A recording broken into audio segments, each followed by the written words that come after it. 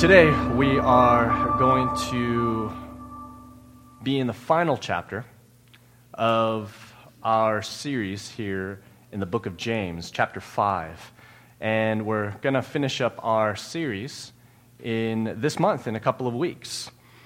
And I find it so interesting that this kind of sermon series, as I've been learning, is what I mean by that, this kind of sermon series. We're going through the book of James, and we're kind of nearing to the end. And this kind of sermon series is that I've come to realize I don't get to really choose too much of what the topic is going to be, because you just simply follow the text. And in a lot of ways, it's great because it's all right there. But there are times where I come to something and I'm just, ever scratch your head a little bit, and I'm like, oh, how is this going to work as a sermon? And James chapter 5, verses 1 through 6 is what we're going to be looking at today. Has been one of those head scratchers for me. Number one, because it's about money. And as a pastor, I desire great caution and great wisdom from God as we talk about money as a church family. And second of all, it's actually not addressed to us as Christians. It's addressed to non-Christians, corrupt and unrighteous non-Christians who are wealthy. So I'm thinking, oh, Lord, what do you have for us here? But praise God, He's faithful, and I believe He has a very important word for us on the topic of money, specifically on the misuse of money, which focuses on maybe perhaps wealth, but it is the focus, I believe, on a spiritual level, what God has for us today about money and how we manage our money. As I mentioned, this part of James' letter was not addressed directly to Christians, but to wealthy non-Christians, the non-believers. But this is the beauty of God's word. It's eternal. What do I mean by that? It's eternal. It's complete. And it's absolute. And letters like these that James wrote, the apostles wrote, they did write to a very specific audience, right? They wrote to a very specific situation that was happening at a totally different time, and a different cultural context. But that's the wonderful thing about God's word, is that the truths that you find in God's word, they're applicable and true for all people, for all places, and for all times. That's what it means that God's truth is absolute. And you'll find that this morning. And you'll continue to find that each time you are willing to let God speak to you, not necessarily about just the human pieces of what God is bringing into light through the written scripture, but His truth. Because when we believe that His truth and His word is infallible, which it is, and inerrant, He brings to light the eternal realities for us to be able to grab a hold of. And I've been blessed by that, and I hope to share a little bit about that as well with you this morning. So this text, this passage from verses 1 through 6, in part have to do, like I mentioned, about wealth. And perhaps you don't think yourself to be wealthy. And that might be very true when we compare ourselves to very wealthy people, maybe the millionaires and billionaires in this world. Mark Zuckerberg, who is it, like Bill Gates, Jeff Bezos. I think he's on the number one list right now in the world. I mean, billions and billions of dollars, right? So perhaps I'm not wealthy, you're not wealthy when we're comparing ourselves to people of great wealth.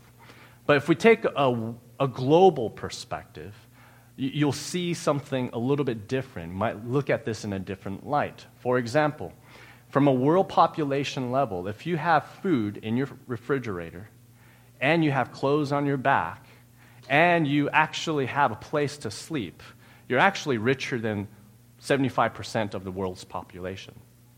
Okay?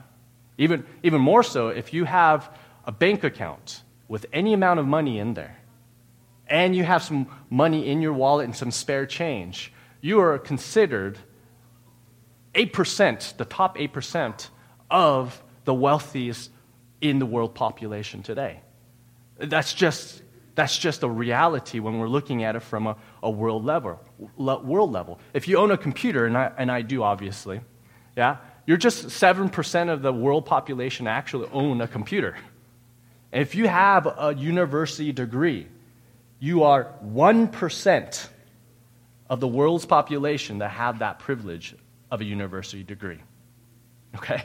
So I don't know everyone who I'm talking to today, especially when we're looking at people listening on podcasts, but I think it's safe to say the majority of us are doing pretty good and have wealth.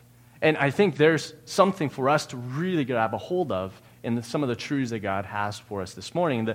And here's the issue, though, and this is our first point. The issue is not having wealth, however. It is really the sinful misuse of the wealth that God has given to us. In other words, the Bible nowhere is against us having wealth. All right?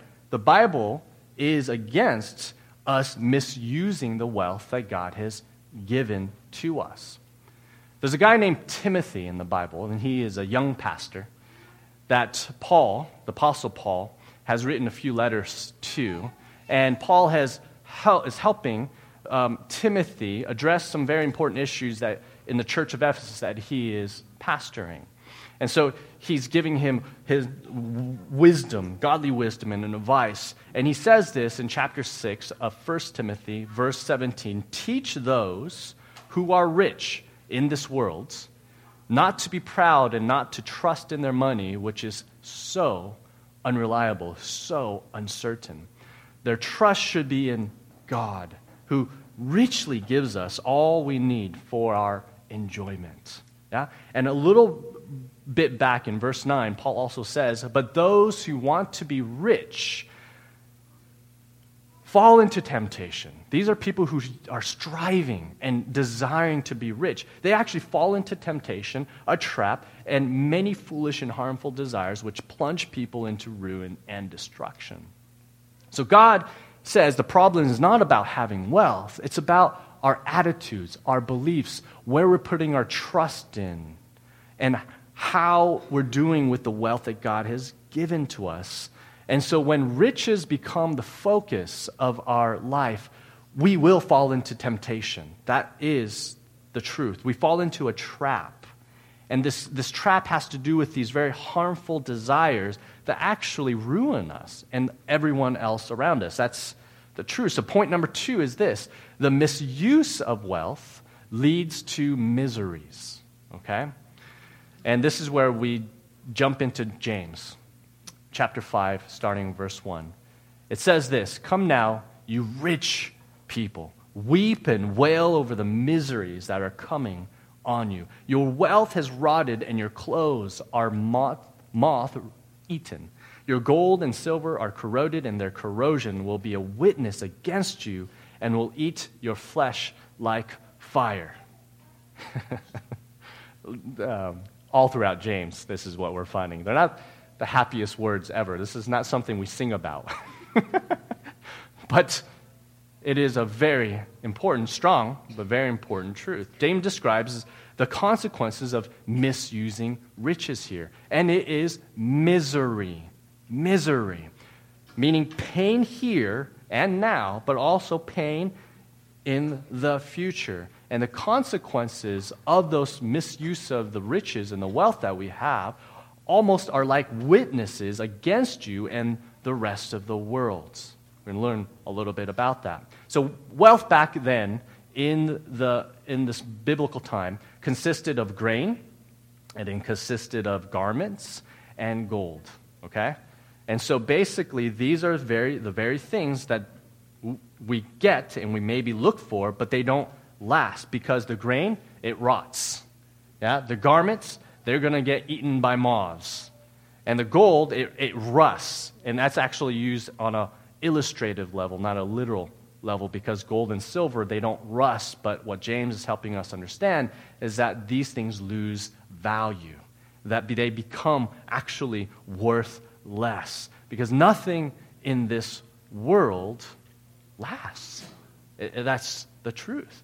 And it's a very great, and I say grave, mistake to put our trust and believing that there's security in wealth. Because this is what you can't get away from this message in the world, that wealth is where your security is. No matter what culture we're coming from, wealth is where our security is. So we have this message that we've been growing up with. That's what we seek for, because that's where life and security is.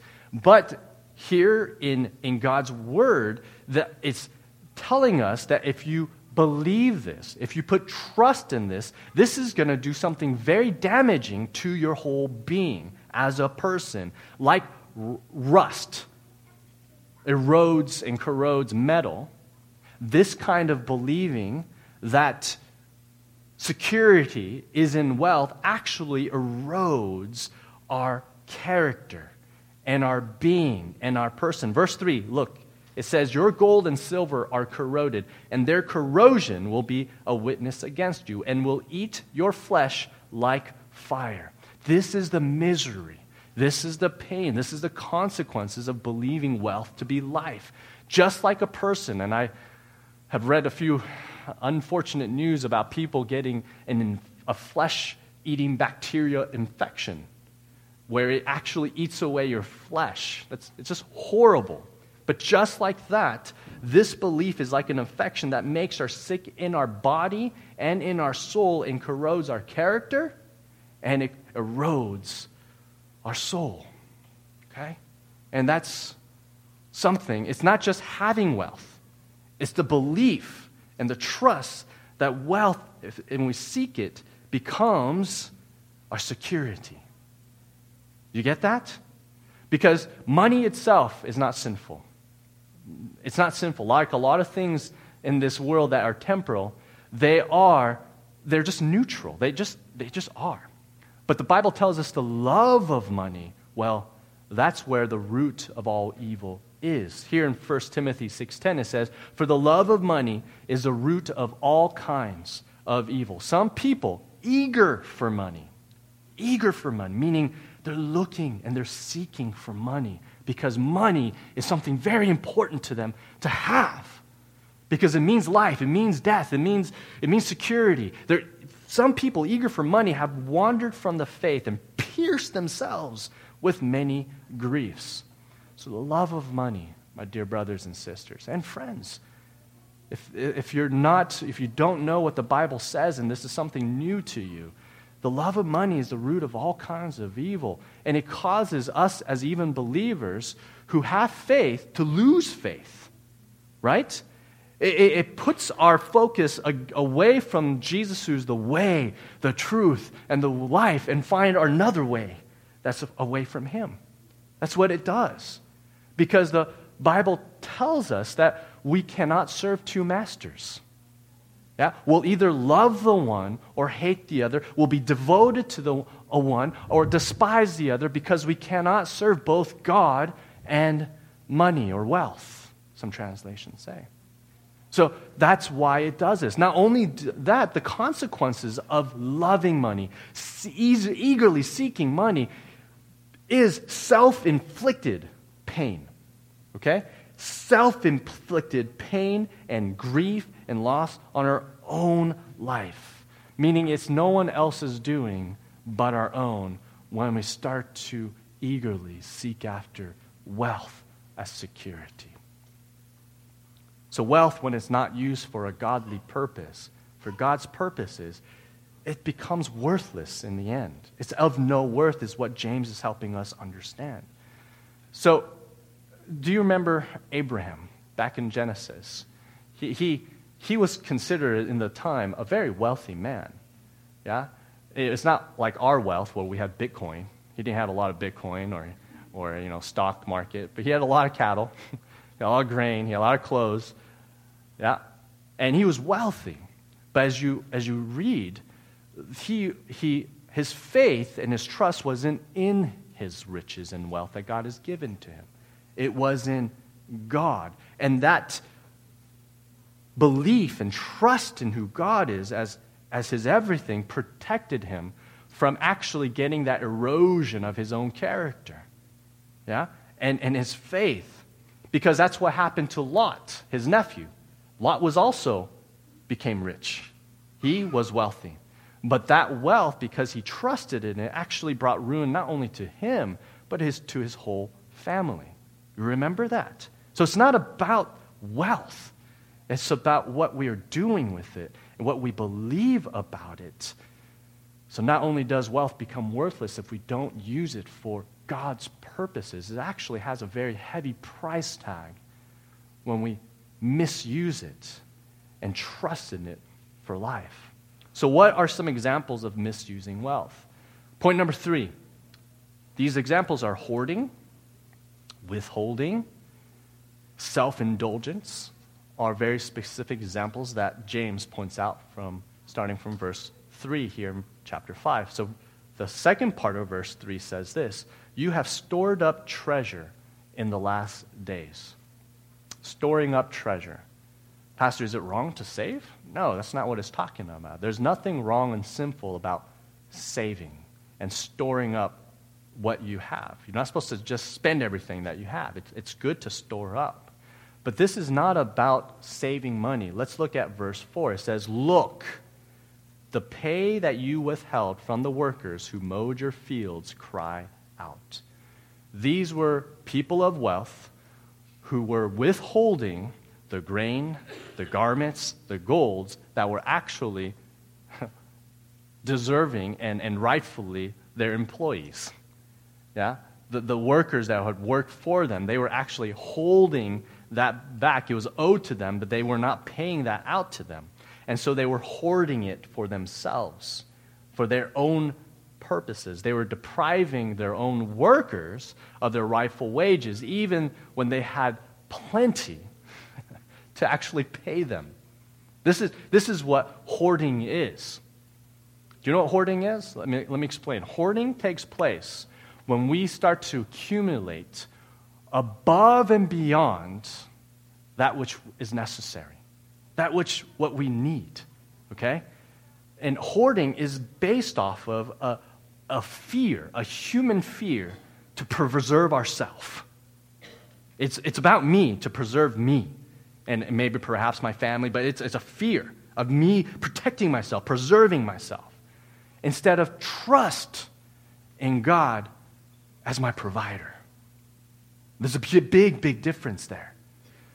Remember back in Exodus, there's this very important event in history where God's people, the Israelites, were delivered from 400 years of slavery to the Egyptians. God delivers them out of their slave masters. They crossed the famous Red Sea. And in that Red Sea, all their Egyptian slave masters, they are drowned and killed and buried in that place. And from that place, God leads them into the wilderness or the desert. And God, in this place of the desert, He feeds them. He gives them food. And He gives them water supernaturally. Because this land is barren, and it has no food, and it has no water. Naturally speaking, there's nothing that they can actually get from this desert land. But God provides for them. And He's teaching the Israelites what it means for God to be their leader, for Him to be their master now. Because they had masters that were horrible, that they could not trust in at all.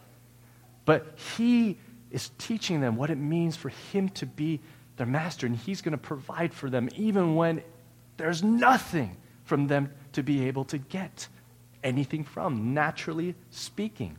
So He provides to them, in one part of this history that we read, this thing called manna. And it's literally bread from heaven, right? Given to them. And they gather it every morning from the ground. And the first time they picked it up, they said, "What is this?" And so that's the name. In Hebrew, manna means, what is this? That's how they named it. It's funny how they name things. We think it's, wow, this really wise word, but it's just, what is this thing? Well, it was literally bread from heaven. And for some reason, this bread from heaven doesn't last very long here on earth, okay? And so they were told by God through Moses to only pick up and gather what they needed for the day, to eat throughout the day, to feed themselves and their family. Okay? Because that's all it was there to last. And the Bible tells us that some of them gathered little, and some of them gathered much. Okay? They all didn't gather the same amount. They actually gathered differently. Some gathered little, and some gathered much. But the ones who gathered little, they didn't have little.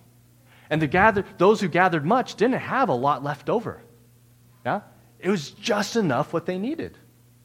But anybody who decided to hoard the manna and keep some for themselves until the next morning, they woke up to a very disturbing smell of rot and a sight of a basket full of maggots of rotting manna, because that's what happens when they disobeyed God, because this manna wasn't supposed to be left. They were meant to live freshly, being provided every single day by God, to depend on Him fully every single day. And in the end, that's what happens to everything that we accumulate that's above and beyond what's necessary. It perishes, it spoils, it rots, it just is worthless. It goes away, okay? No matter how much we have that's left over that we're planning for the future.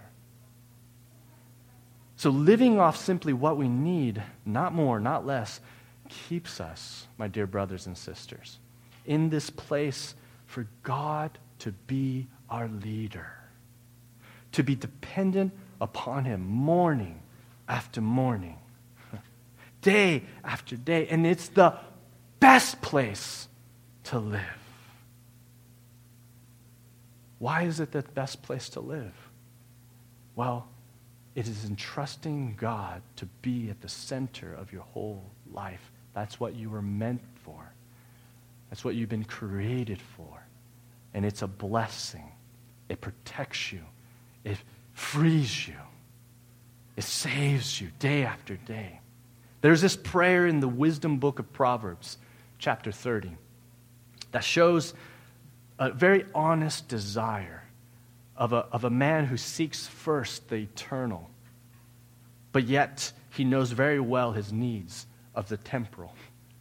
Yeah, and it's Proverbs 30, 8 through 9 says, he says, "Oh God, I beg two favors from you. Let me have them before I die. First, help me never to tell a lie.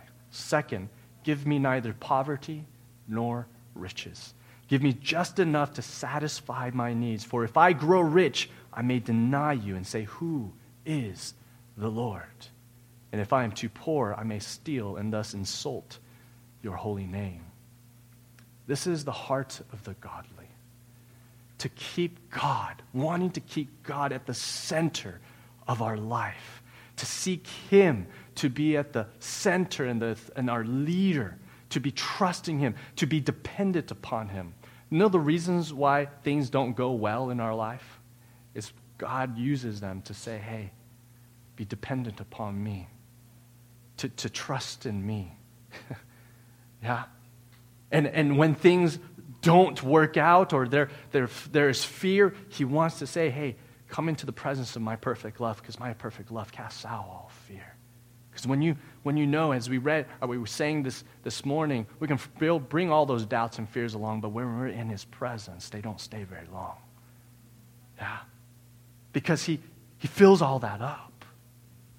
And even in the temporal, maybe those things have not come to pass, but our heart is filled by Him and Him alone.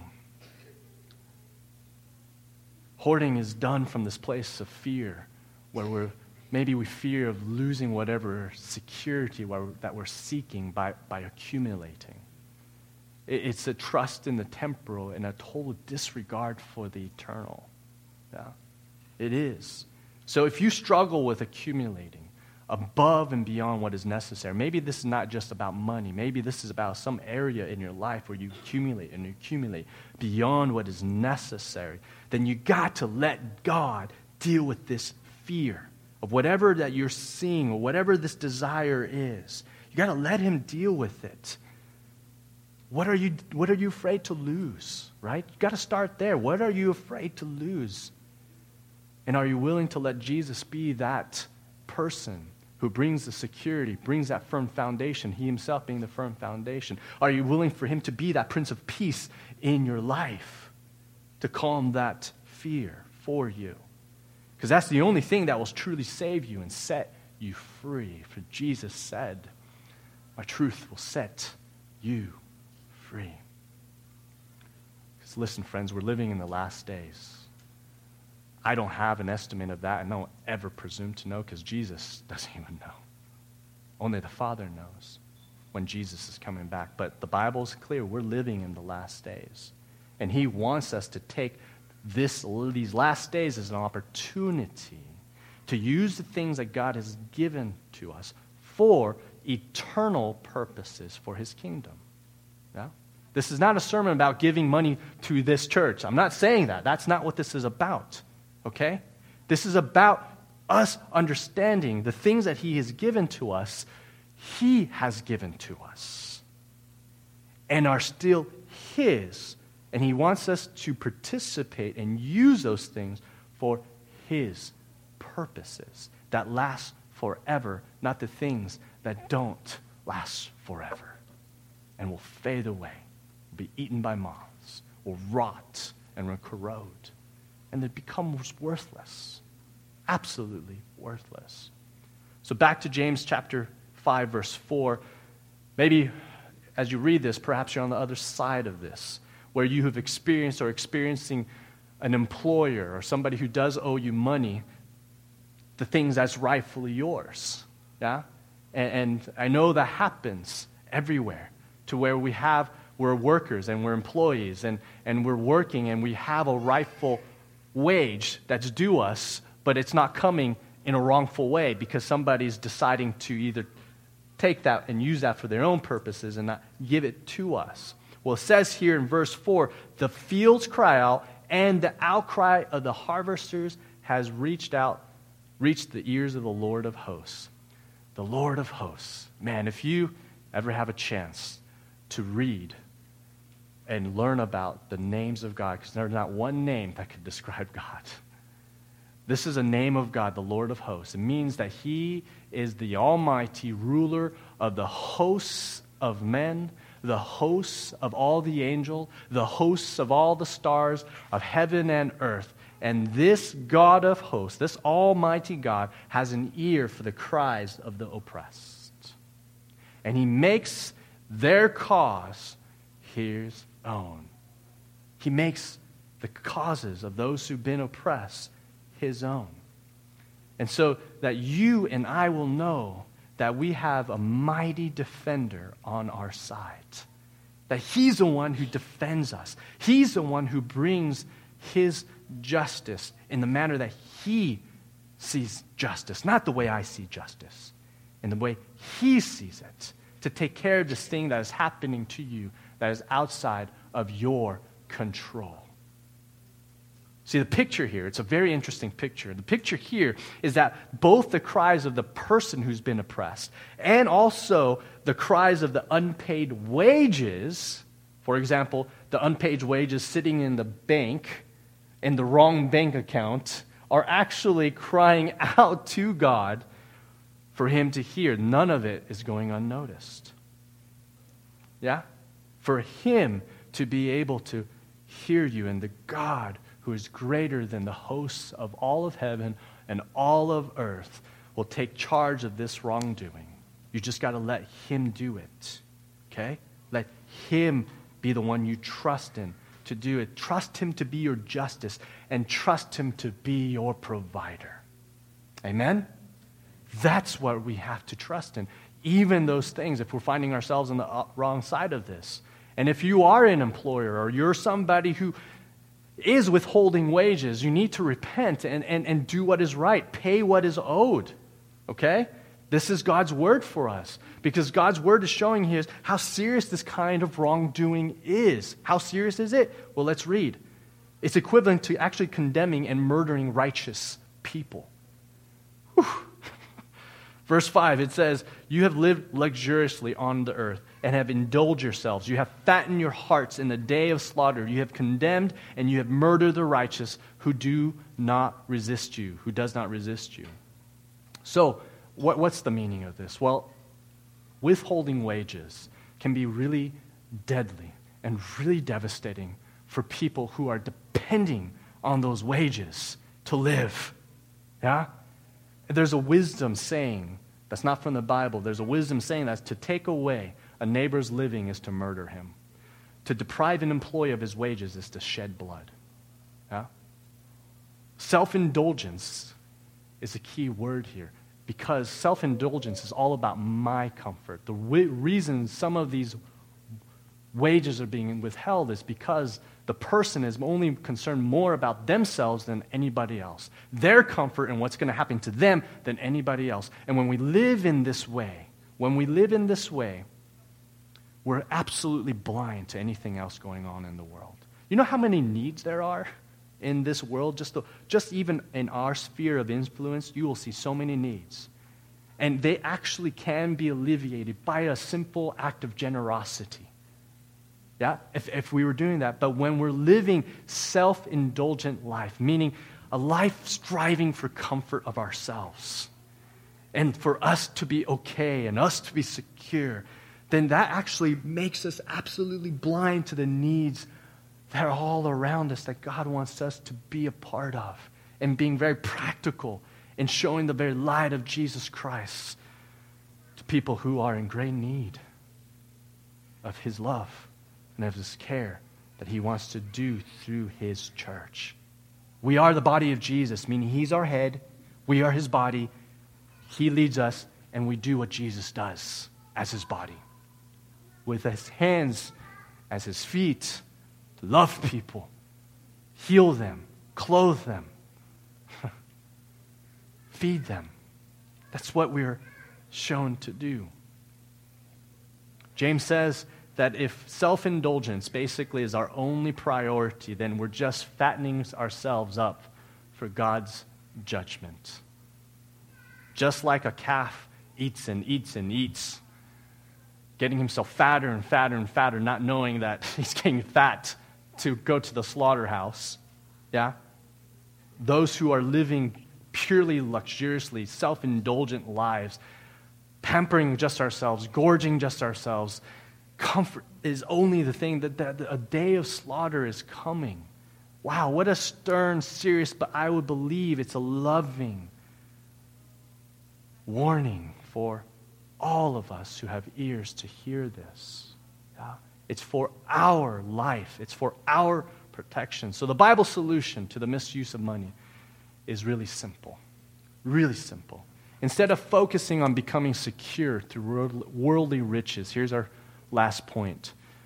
Be rich then in good works and generous to those in need. So going back to what the Apostle Paul tells this young pastor Timothy and how to teach and pastor his church, he says to him, verse 18 of chapter 6, tell them being the rich in this world, to use their money to do good. Okay? To use their money to do good. They should be rich not in just wealth, but rich in good works. Use this wealth that God has given you for the good works that God has already prepared beforehand for you to walk in, and be generous to those who are in need. Always being ready to share with others. What an attitude. What does that mean to be always ready? It means that we're looking out and always being ready to share, right? With those who are in need and others. Imagine a church. You don't actually have to imagine a church. Read about the church in Acts, of a church that has been so filled with God's Spirit, that believe His word, that nobody was in need. Nobody had lack, because this is what they were living out. They were ready to share with one another fully. And I don't believe that's a problem here at the Nations Church, but it is, I believe, something God is continuing to encourage us in.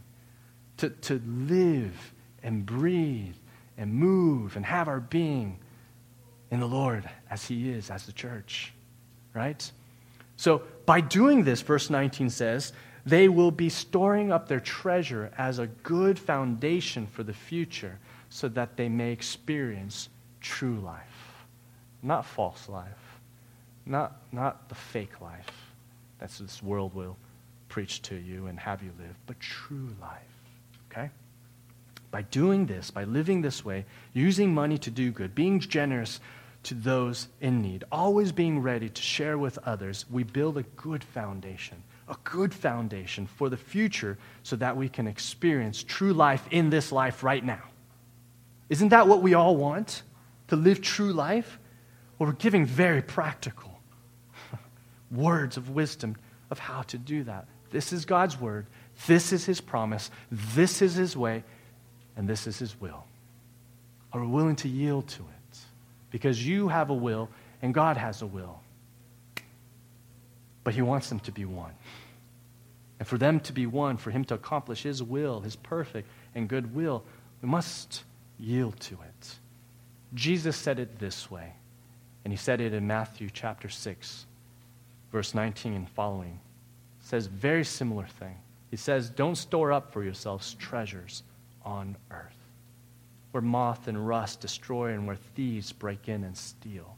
But store up for yourselves treasures in heaven, where neither moth or rust destroy, and where thieves don't break in and steal. For where your treasure is, there your heart will be also. That is a truth that is so worth meditating every single day on. Every day. Here's the truth. Change your treasure, change your heart. You change what you treasure in this life, and your heart will follow. Your heart will follow right there. Because what you treasure is what your heart is. Yeah?